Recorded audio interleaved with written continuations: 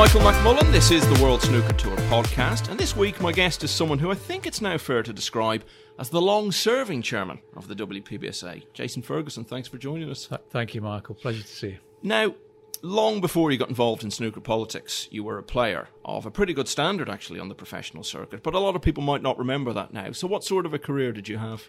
Well, you're going back a long way now, of course. Well, many people don't actually realise Yeah. I used to play. But yes, I started life as a snooker player, and it was all I really knew. I grew up in a mining town, and as such, there were always, clubs and welfares and things like that where snooker was played, and leagues, local leagues. So I grew up in and around playing snooker. I was 21 when I turned professional, and I had 14 years playing on the World Snooker Tour.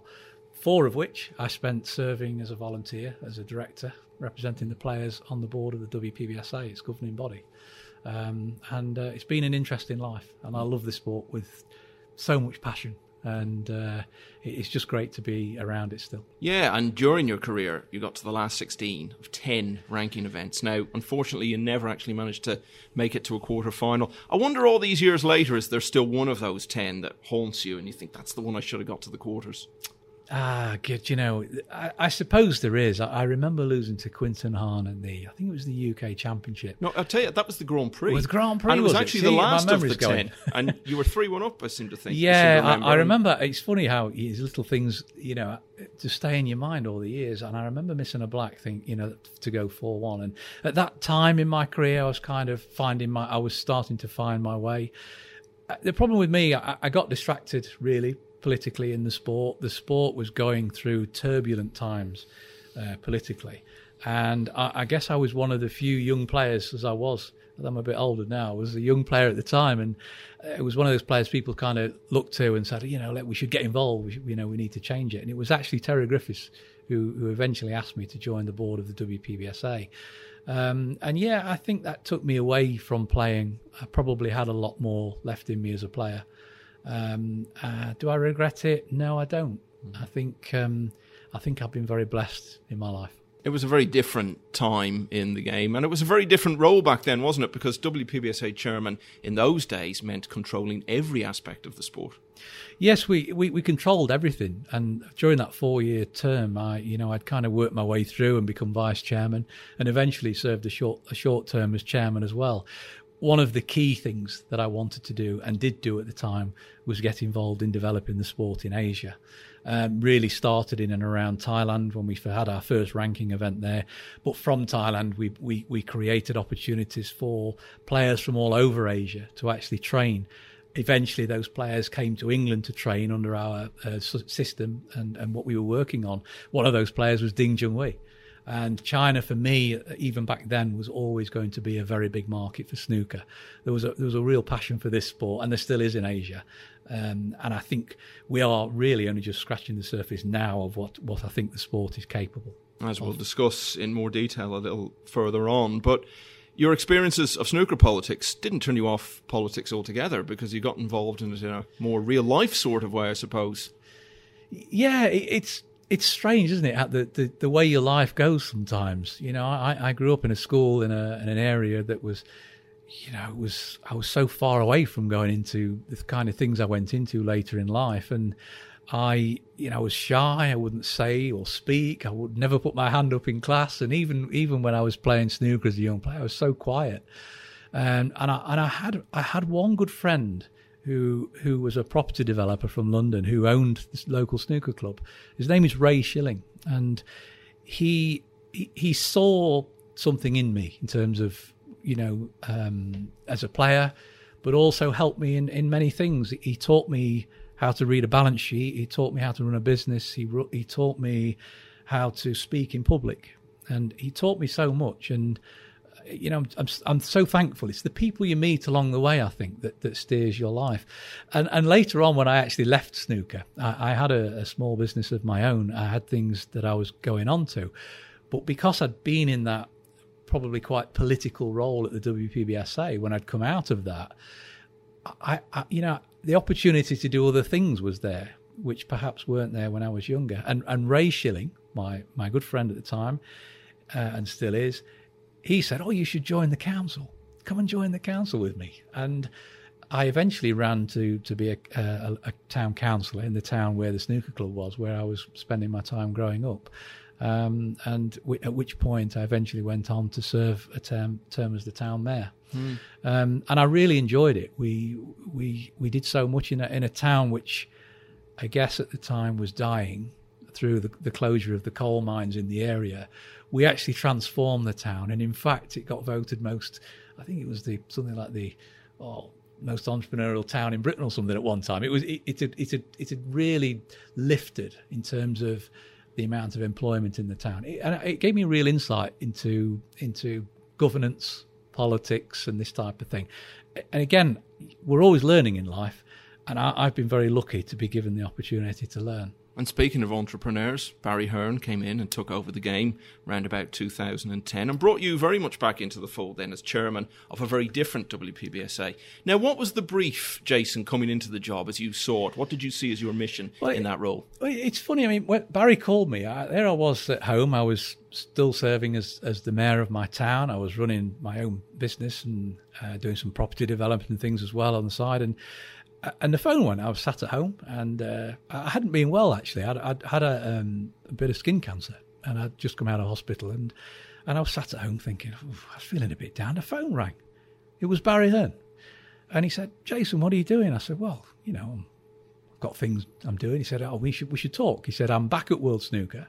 He said, I'm chairman of WPBSA, and we're planning to go through a major restructure, and apparently you're the man to come and help. He said, and what really, a conversation over about 10 minutes, we kind of hit it off straight away. One of the things we talked about was World Snooker, the company that Barry took over, was a company I'd been party to setting up in my first term as chairman. I tried to, break the sport up as it is today, back in, I think, 2002. So, going back some time, the structure's been there, but nobody really got hold of it and really allowed that structure to develop. I guess it was a little bit of fear to let it go too far. Would we lose it? Would we lose control? Will it die? But with somebody like Barry at the helm, he took over as chairman of World Snooker. I took over where he was sat as chairman of the WPBSA, and then took the players through an extraordinary general meeting process to allow the structure to trade properly. It was never really, even in the darkest of political times, it was never really the people that were the problem. It was actually the structural problem, allowing it to grow and develop. But it needed that vision, and it needed that entrepreneurial guidance that Barry brought to the table. And Barry really was the right man for that job. He came in very quickly. I'll tell you a story because we have time.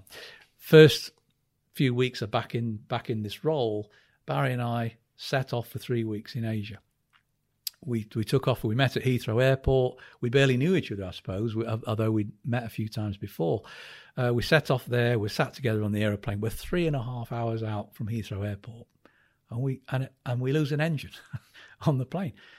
And if you ever wondered what kind of character Barry is, this was the telling moment when I knew I was going to be in trouble and I was probably going to be around for a long time.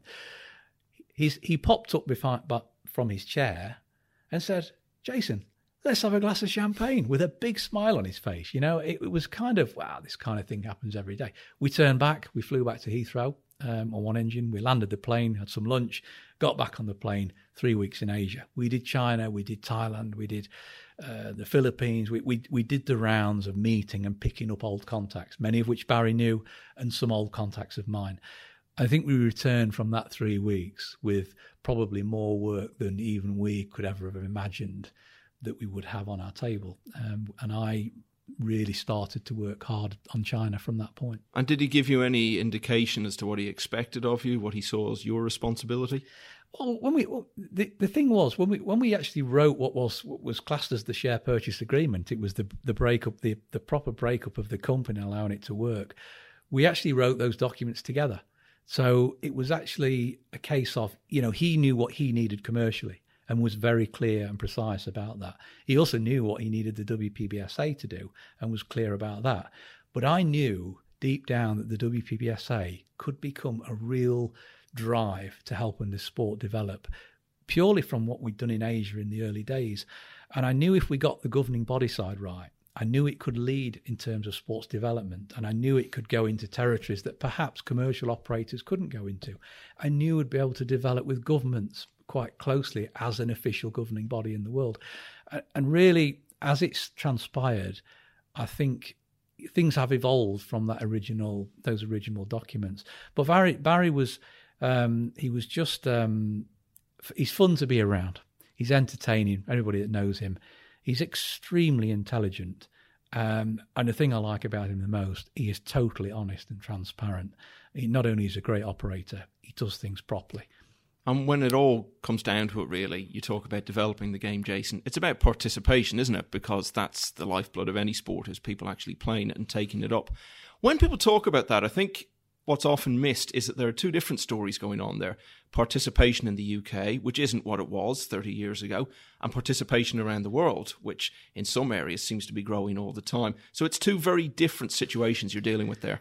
It is, and I always kind of use the World Championship as a great one to describe it. You know, if we look back at Dennis Taylor and Steve Davis 1985 final, 18.5 million viewers on television. You know, people that watch it may take up the sport. So we'll start with that position. You know, if we look at the World Championship today, hundreds of millions of people are watching worldwide. And whilst, we may not think that participation is what it was, competition is much greater. Young people are now on computer games and iPads, things that didn't exist. So it is tough to keep that going. But what I will say is, in the last 2 years, despite the difficulties, I'm seeing an upturn in participation in this sport in this country. And it's interesting watching it. I'm seeing an upturn in the number of quality snooker clubs that are out there. And I'm seeing more family-friendly places where people can go. We've started out, when I go talk about the sports development and the things that are going on the ground, I think we had something like 10 or 11 coaches, because we only really used to train professional players into coaches. It was kind of a secondary career for some players. But actually, as we took over with the WPBSA under the new structure, I wanted to open this game up and create a whole field of people out there who could go out into the market and develop the sport. So we've hundreds of clubs out there. And many of those clubs have got resident coaches. Some have got more than one. Those clubs are running junior clubs on Saturday mornings. We've seen some great activity in this sport. And I think for the first time ever, I'm seeing an upturn in clubs.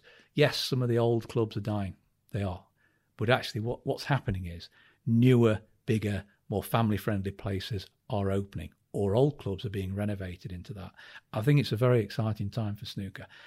And we've done all this without the support of the government funds.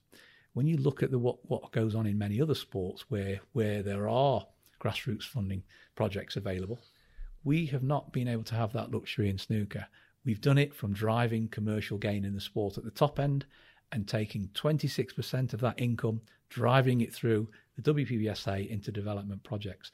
And that, I think, eventually will change the face of the sport. One person who feels, Jason, that snooker has a bit of an image problem now, particularly among young people, is the 2019 world champion, Judd Trump. And he's been on here actually talking about this. I'm sure you're aware of the comments he made around the time of the World Championship this year. So do you think he had a point? And if so, what can be done to address the issues he raised?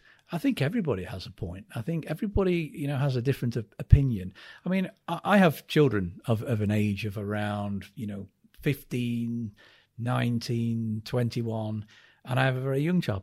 But actually, throughout those ages, I always look at my own children and think, what are they into? What do they want to do? What are they watching? What are they doing? And the one thing I've realised, some of the comments Judd made are valid, and I think we do need to constantly keep looking at the image. What do our events like? Moving from an arena where we had lots of small cubicles with tables into an open arena like we're sat with the luxury of today has created more atmosphere. These subtle changes can improve the image of the sport. And it's a case of doing it a little bit at a time. In terms of dress code, I know Judd made many comments about the dress code. I actually think it's going the other way. I'm finding that, yes, people don't buy waistcoats to go playing football in or going out with their mates, but actually, I'll come back to the point again about my own children. They like to dress up. They like to wear suits. I'm seeing this in young people. What happens in school when the final end of year prom is there? People cannot wait to dress up, look nice, feel smart. And I think, we are unique in a sport where you can actually go to work in something that you would go out to a dinner or a dance in or something like that. I think we're very unique in terms of our uniform. What I do know about that globally is that sells. The image of the sport, this evening dress, it does sell in terms of overseas. It does go down very well in China, particularly. They really like it there. It does. Etiquette is a big thing with the sport in China. I've had many attempts at trying to sort of put school programs in and things in China, and we've done some things around mathematics and not really taken off because already a lot of the children are very advanced in mathematics and things. But what we found is that the school teachers and the universities, they're saying, actually, we love this sport. Concentration, immaculate dress. We want that in our children. Etiquette, sportsmanship. There's no sport like it, I hear. This is what people say. So I think to walk away from the traditions that we have would be a mistake. However, subtle changes and bringing in series of events with different dress codes, etc., which you see in some of now, that works. And what about short matches? Because there's been talk about the British Open going to the best of 5, and we've seen a gradual move towards best of 7s and things like that in recent seasons. Is that part of it all in your view, that tournaments should offer different things and perhaps have more of an identity distinct from each other? Yeah, I think we certainly need to have a variety. The one thing we know, that the growth in World Snooker as a tour was exponential over the last 10 years. With the addition of all the new China events, with the addition of working overseas in Europe and so on, we've added events year on year. We were up to, I think, 28 events, major events. The thing we know is we can't do 28 events all the same. We have to break that up and create series, create the Triple Crown. We know the traditions of the sport go very deep in terms of our sports history with our world championships. Those things are what they are. They're historic. But the move into the short frame formats is not something for every event. There is a place for it, but there is not a place for it to rely on it for all the events over a long period. This year is a little bit different, of course. We've just come out of lockdown. We've come out of some what are very challenging times. It's a miracle, really, what's gone on in snooker. We've managed to deliver, believe it or not, 20 major events during lockdown. Coming out of that, delivering the first major world championships with a crowd in. Fantastic. But actually, as we come out of that, it's challenging. Everything is still challenging. There are still restrictions in place. We still need to be extremely careful what we're doing. And of course, we've only got a finite number of time in venues and so on. So there are going to be some pains in the current year. Short formats are not here to stay for all events. They may be here to stay for 1 or 2 events. So the concerns that people have then, that there isn't another generation coming through, certainly in the UK anyway, to take the place of what's there at the moment, you feel people might be pleasantly surprised? I know they will be. What I do know is that there is an age gap. The one clear thing that came when I came back to this sport just over 10 years ago is that there wasn't that development arm going on behind. Yes, the voluntary systems were running, the amateur events and so on, but real sports development was not going on to the level it needed to. What that meant was that at that time, people were not coming into the sport. But over the last 10 years, people have been coming into the sport. That 10, 11, 12, 13-year-old has been coming into the sport. And we are now, for the first time, starting to see some of those young players break through and start to make a name for themselves. I think in another 2 or 3 years, that talent will certainly come through at a higher level. And we've had, look at the players on the tour. Some of the youngest players we've ever seen are actually coming on the tour in the last, have arrived on the tour in the last 2 years. Now that's through that development work and providing those opportunities. Julian Boyko, he was 14 when he qualified for the tour. I mean, it's incredible, really. So, but that age gap is there. We've still got the John Higginses winning events because they're still good enough, which must be really annoying for some of the young players. It's amazing the career that some of these players have had. And we do know it's tough. We do know it's tough out there. Mentally, this sport is incredibly tough. It must be the most torturous sport mentally out there, where you have to sit in that arena and watch your opponent when you've made a mistake. It's an incredible sport mentally. I think the age of players and the distance they go is down to the fact that they are mentally so strong, and they get stronger by continuing to compete at that level. It's all about opportunity. We're going to see young players come through. In England itself, the English Amateur Championships have finally been back on. We've seen a relaunch now of English Amateur Snooker. There's going to be nearly 40 events as a minimum take place in terms of what I would class as the old style Pro-Am events. These events are open entry. Men, women, old, young, doesn't matter. Because if you want to be the best, you have to play against the best. These are amateur level events. They'll be taking place in clubs up and down the country. That is going to drive the young talent into these events every weekend. That is what's going to drive the standard. I guess, though, when you're talking about those events, Jason, you're talking about people who have already taken up the game and become sufficiently accomplished at it to go and play in a tournament environment. There's an issue, though, before that, isn't there? You've got to get people getting to the club and putting a cue in their hand in the first place. Is there anything more that can be done to drive that, or is it a case of just continually trying to build that shop window, that promotion of the game, and putting it on TV and giving people something to aspire to? It's really both sides. You can't just expect to put it on TV and expect that people will find snooker clubs. There's some great projects going on at the moment. One of the projects we've launched is WPBSA Club Finder, WPBSA Coach Finder. If there's any parent out there now and thinks, well, I wouldn't mind, my son's always watching or my daughter's always watching the snooker, I wonder if there's a club around here. WPBSA.com, find a club. Put your postcode in. It will find the clubs in your area. It will also direct you to the coaches in your area. Who are the coaches? Which clubs do they work from? Where are the junior clubs? It's this kind of activity which we've been developing time and effort into. And that will, of course, give the opportunity. But at the lower end of that, it's really catching them young, which concerns me more than anything. Today there is an amazing amount of opportunity out there for young people to do things. To play snooker, maybe that's an effort. Maybe you have to go and find the snooker club. But actually, we should take the snooker to them.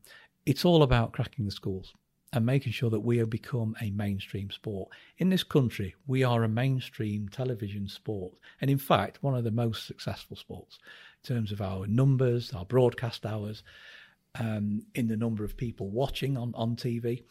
But actually, we're not a mainstream sport when you walk into a school. When you walk into a school, you're given a rugby ball or a football or a tennis racket. And this really is a mould that we have to change by lobbying Parliament and lobbying those people in education who are in charge of those decisions. It's not joined up just yet, but we are making huge amounts of progress. And how does that work, Jason? Is it a case of schools tying in with local snooker clubs, or do you go as far as trying to put a table or two into particular schools? It's a little bit of both. And one of the things we have done, we have a small snooker table which goes into a school like a table tennis table. It folds up. And interestingly enough, it was a design that I played on when I was a young child. It was something my father made for me so that we could move the table out of the way and get the sofa out again. So this small table is great. And we've run various projects with those popping up in town centres and popping up in schools. It's great, but it's getting the long-term buy-in through the education system that's important. We know that there are pathways for Olympic sports, almost everywhere. If we were to become an Olympic sport, this would again be a game changer in terms of how we can develop the sport and bring young people through. So there's a lifetime of work ahead of us. We may think we've done a lifetime of work to get to where we are today, but we are nowhere near where I think we should be. Yes, sir. Mark Selby is still to be beaten in the Scottish Open, only his second appearance, and he has successfully retained the title. From the 6th to the 12th of December, snooker's top stars return to Venue Cymru in Llandudno as part of the Bet Victor Home Nation Series. Selected sessions are currently at half price. Book by the 31st of October at wst.tv/tickets. That Olympic issue is something that's been around for a long time. It's at least 25 years since I first heard it being talked about that snooker could potentially be an Olympic sport. Everyone knows you personally have put a huge amount of time and effort into that. It hasn't happened yet. So where are we at now, Jason? Is it something that there needs to be a change of approach, or are there just too many sports ahead of us in the queue? Not at all. There are a lot of sports. I mean, we in terms of, if you look at our global platform and the sheer scale of snooker, then we must be in line. If you look at where we were 25 years ago, and interestingly, one of the things I got involved in during my first term as chairman was how we could get onto that Olympic program. We took snooker to the World Games in Japan, and that was the first time that I actually felt that we were making this into a proper sport. It felt to me that we'd taken it from something that was a social activity in local clubs into a sport, into an Olympic stadium, and it felt good. And from that, it opened up a number of development opportunities in Asia. So the long-term benefit of doing it would be immense. Where we are with it now is we're part of a process which involves other cue sports, and that for me complicates the issue slightly. And the reason being, it becomes a political issue. And in cue sports, that's hard to imagine politics getting in the way of anything, well, Jason. Look, that would never happen. We've had our ups and downs, you know, Yeah. in the politics. I mean, Yeah. I'm pleased to say now, I think in snooker, I mean, we're doing everything now at the WPBSA from running. We're not just governing the professional tour. We're involved in the amateur game. We're involved in the world amateur game. We're involved in all the global qualifying that's going on. We've got projects running all the time all over the world. What we want to do is have that freedom to be able to present to the IOC properly. In order to do that, we need change at the IOC level in how the sport is structured. That is starting now again. We have been party to bids previously. The last bid we came in the running for was really the Paris bid for 2024. We did some work on that bid at the WPBSA, but in 2017, there was a change of power in the body that was looking after the bid. I was taken out of the loop. My team was taken out of the loop, having brought the bid to 2017 to its real critical moment. That, for me, was extremely disappointing. So Paris isn't going to happen. Where are we looking then? Is Los Angeles a possibility, or are we already looking to Brisbane? Realistically, we're looking to Brisbane. Los Angeles is a tall ask. You know, there's a lot of competition. There's also a long cycle of meetings and a lengthy process in order to get into that bid process to become one of those sports. That can take up to 7 years. So where we need to be caught in Brisbane right now. And we've already started talks with our federation and our friends in Australia. We're already a very well recognised and well established sport there. And of course, we got great players. We've got Neil Robertson. Well, I was going to say, I mean, surely Neil's such a great guy and he talks so well. And obviously he's been world champion, which did bring snooker back to the fore a bit in Australia, to the extent we had a ranking event there for a few years. So surely he could be a really big asset from that point of view. Yes, absolutely. I mean, and what a great ambassador Neil is. I mean, you know, he's just totally professional. You know, plies his trade. You know, he's dedicated, disciplined, and you know, talented and entertaining. I mean, what more could we ask? So he would be a great figurehead for us to take that forward. It's a long way away, but we need to be thinking now. There's a big push in every sport nowadays to get more women involved and make them more high profile. And that ties in with the Olympic bid, doesn't it? Because that sort of thing goes down very well from that point of view. So where are we at? Is it a case now of trying to grow the women's circuit and grow women's participation for its own sake? Or is the long-term vision that players will come through from that will be good enough to make a really serious impact on the main professional tour? Yeah, I mean, again, it's an exciting time in snooker because this has really never been tried and tested properly. In terms of bringing men and women into the same field of play. We've seen it in some other sports, but not at the level that we can do it. We can put a man in the arena with a woman and they can compete together at the same level without a doubt. We took over women's snooker. It's always been there. There's always been a few women playing snooker, and Mandy Fisher, who's done a fantastic job of keeping that going, came to us and said, look, we should work together. I've known Mandy a long time. I said, you know what we should do? We should bring it into the fold. Let's make it better.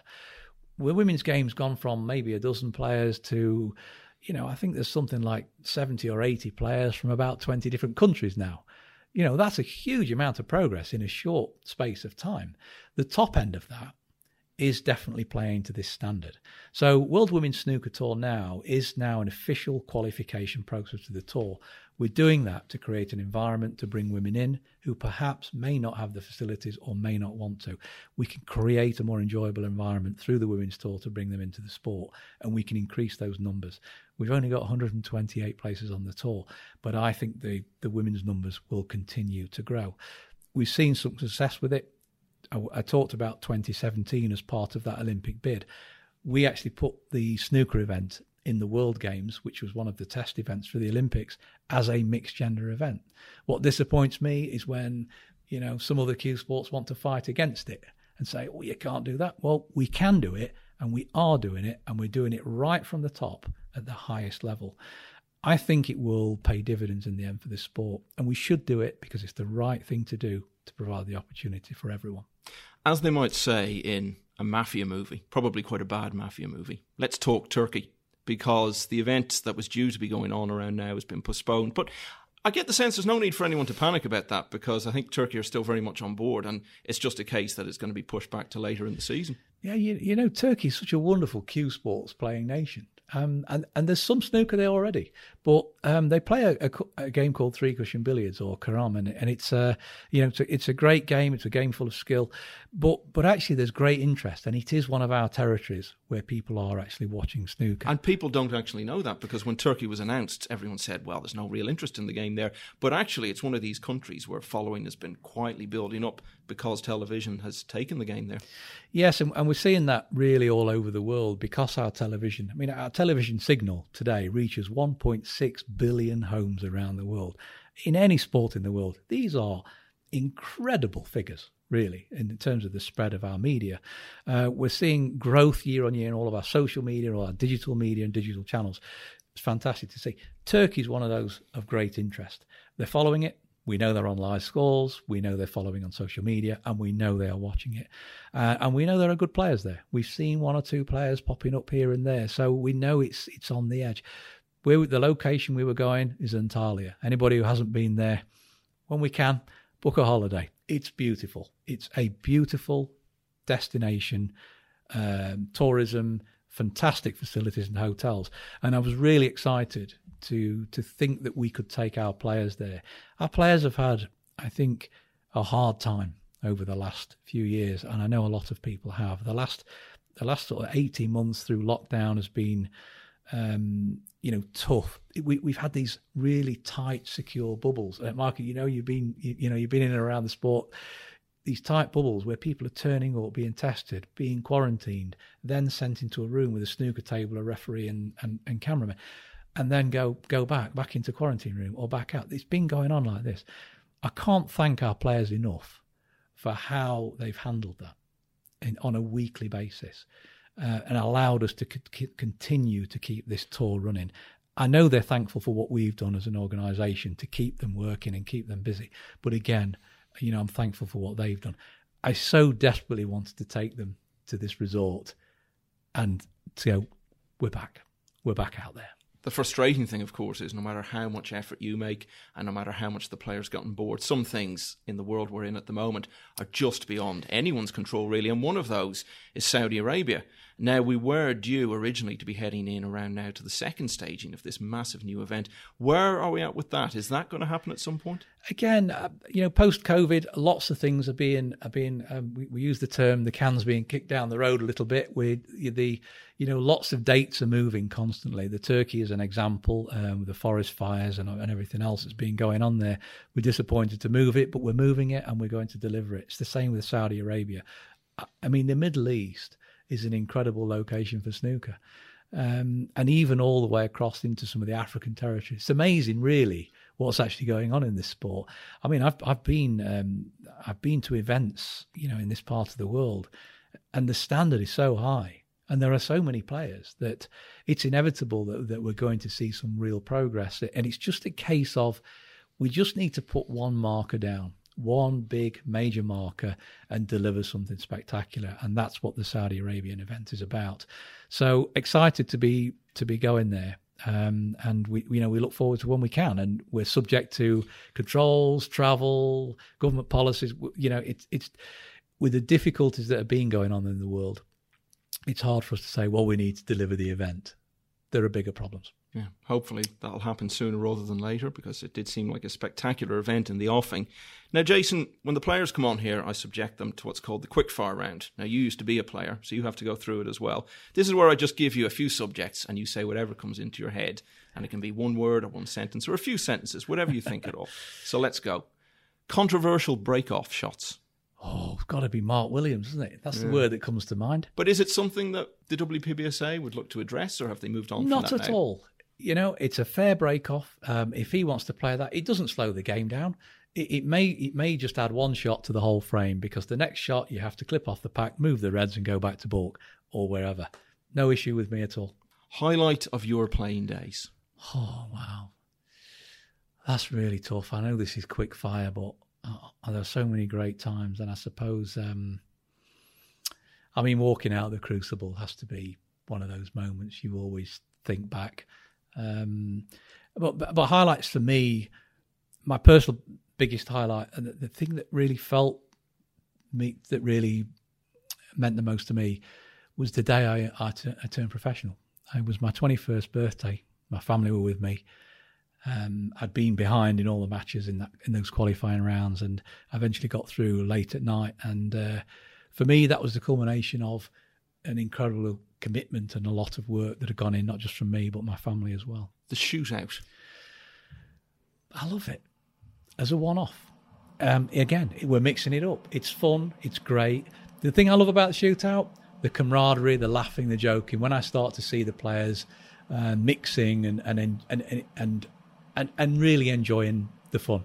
Slow play. Oof, dear, slow play. The shot clock. There's the thing that comes into my head. People say, are we going to bring the shot clock? No, we don't need a shot clock. What we did need to do was monitor the average shot time. We've done that. We've put it on a system. We're now managing the average shot times. The average shot time is coming down and down and down and down, because people know we're monitoring it. It's not a problem at the moment. And I might get a blank look here if this isn't true. The rumour that you once owned a bike repair shop. Well, I owned a business that had a bike repair shop. That's close enough. It was, I guess you would call it. I had it was an automotive business. It was in automotive parts, and we used to deliver to garages and things like that. But it also had a cycle. It also had a cycle shop and a cycle repair shop. Yes. Okay, so that's a yes, I think, on that one. Yeah. I guess it was true.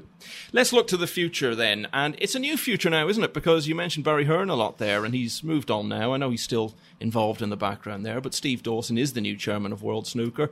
I get the sense it's going to be business as usual. Yes, absolutely. Barry's been in the background for a good while now. He's been there. He's still outspoken. He still comes to talk to us. Steve Dawson, if we were on the quickfire round, class is the word I would use. He's a very classy guy. He's a great operator. He's just the quality that we need in the middle of the organisation. We've got the same team around us that's been running the sport for the last 10 years. And long may it continue. You mentioned Mandy Fisher there. Now, I think she's been chair for 40 years, something like that. You've reached 11 years now, which isn't bad in itself. So how much longer do you see yourself going on in the role? Surely you're not going to get to 40. Do you know, Michael, if I could say one thing to you. When I walked into the first time I ever saw a snooker table was in a Butlins holiday camp. I was young, 10, 11, 12, whatever it was. I walked in there and I saw a snooker table and a room. And what this game that was going on, I was completely mesmerised. I still feel the same today when I walk out there. I love this sport so much. I think when the passion goes would be the time for anybody to go. At this moment, I still have such a sense of unfinished business and things that I think we can do with the sport. Well, let's say you manage to do another 11 years before bowing out. If I could give you one wish, Jason, for snooker and where it'll be in another 11 years' time, what would you go for? I want to take us to the Olympic Games. Okay, I think that's a fitting place to finish. Thanks so much as ever, Jason. It's always fascinating to listen to you, and we wish you all the best with whatever lies ahead in your role as chairman. Thank you very much. Pleasure. Next time on the World Snooker Tour podcast, the highest ranked player in the game under the age of 30, as Kyron Wilson reflects, among so many other things, on his run to the 2020 World Championship final. Off the back of having about 2-3 hours sleep and then being woken up by a fire alarm that morning, I felt absolutely exhausted. The first session I was just non-existent for that final, and going forward that really has taught me a lot, sort of how to deal with getting to that last phase, because I think one of the famous quotes that Stephen Hendry said was even though you're at the semi-finals and you're only 2 matches away, in terms of frames that you need to win, you're actually only halfway there.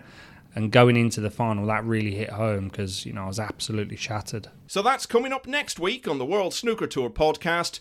Until then, thanks so much for listening and goodbye.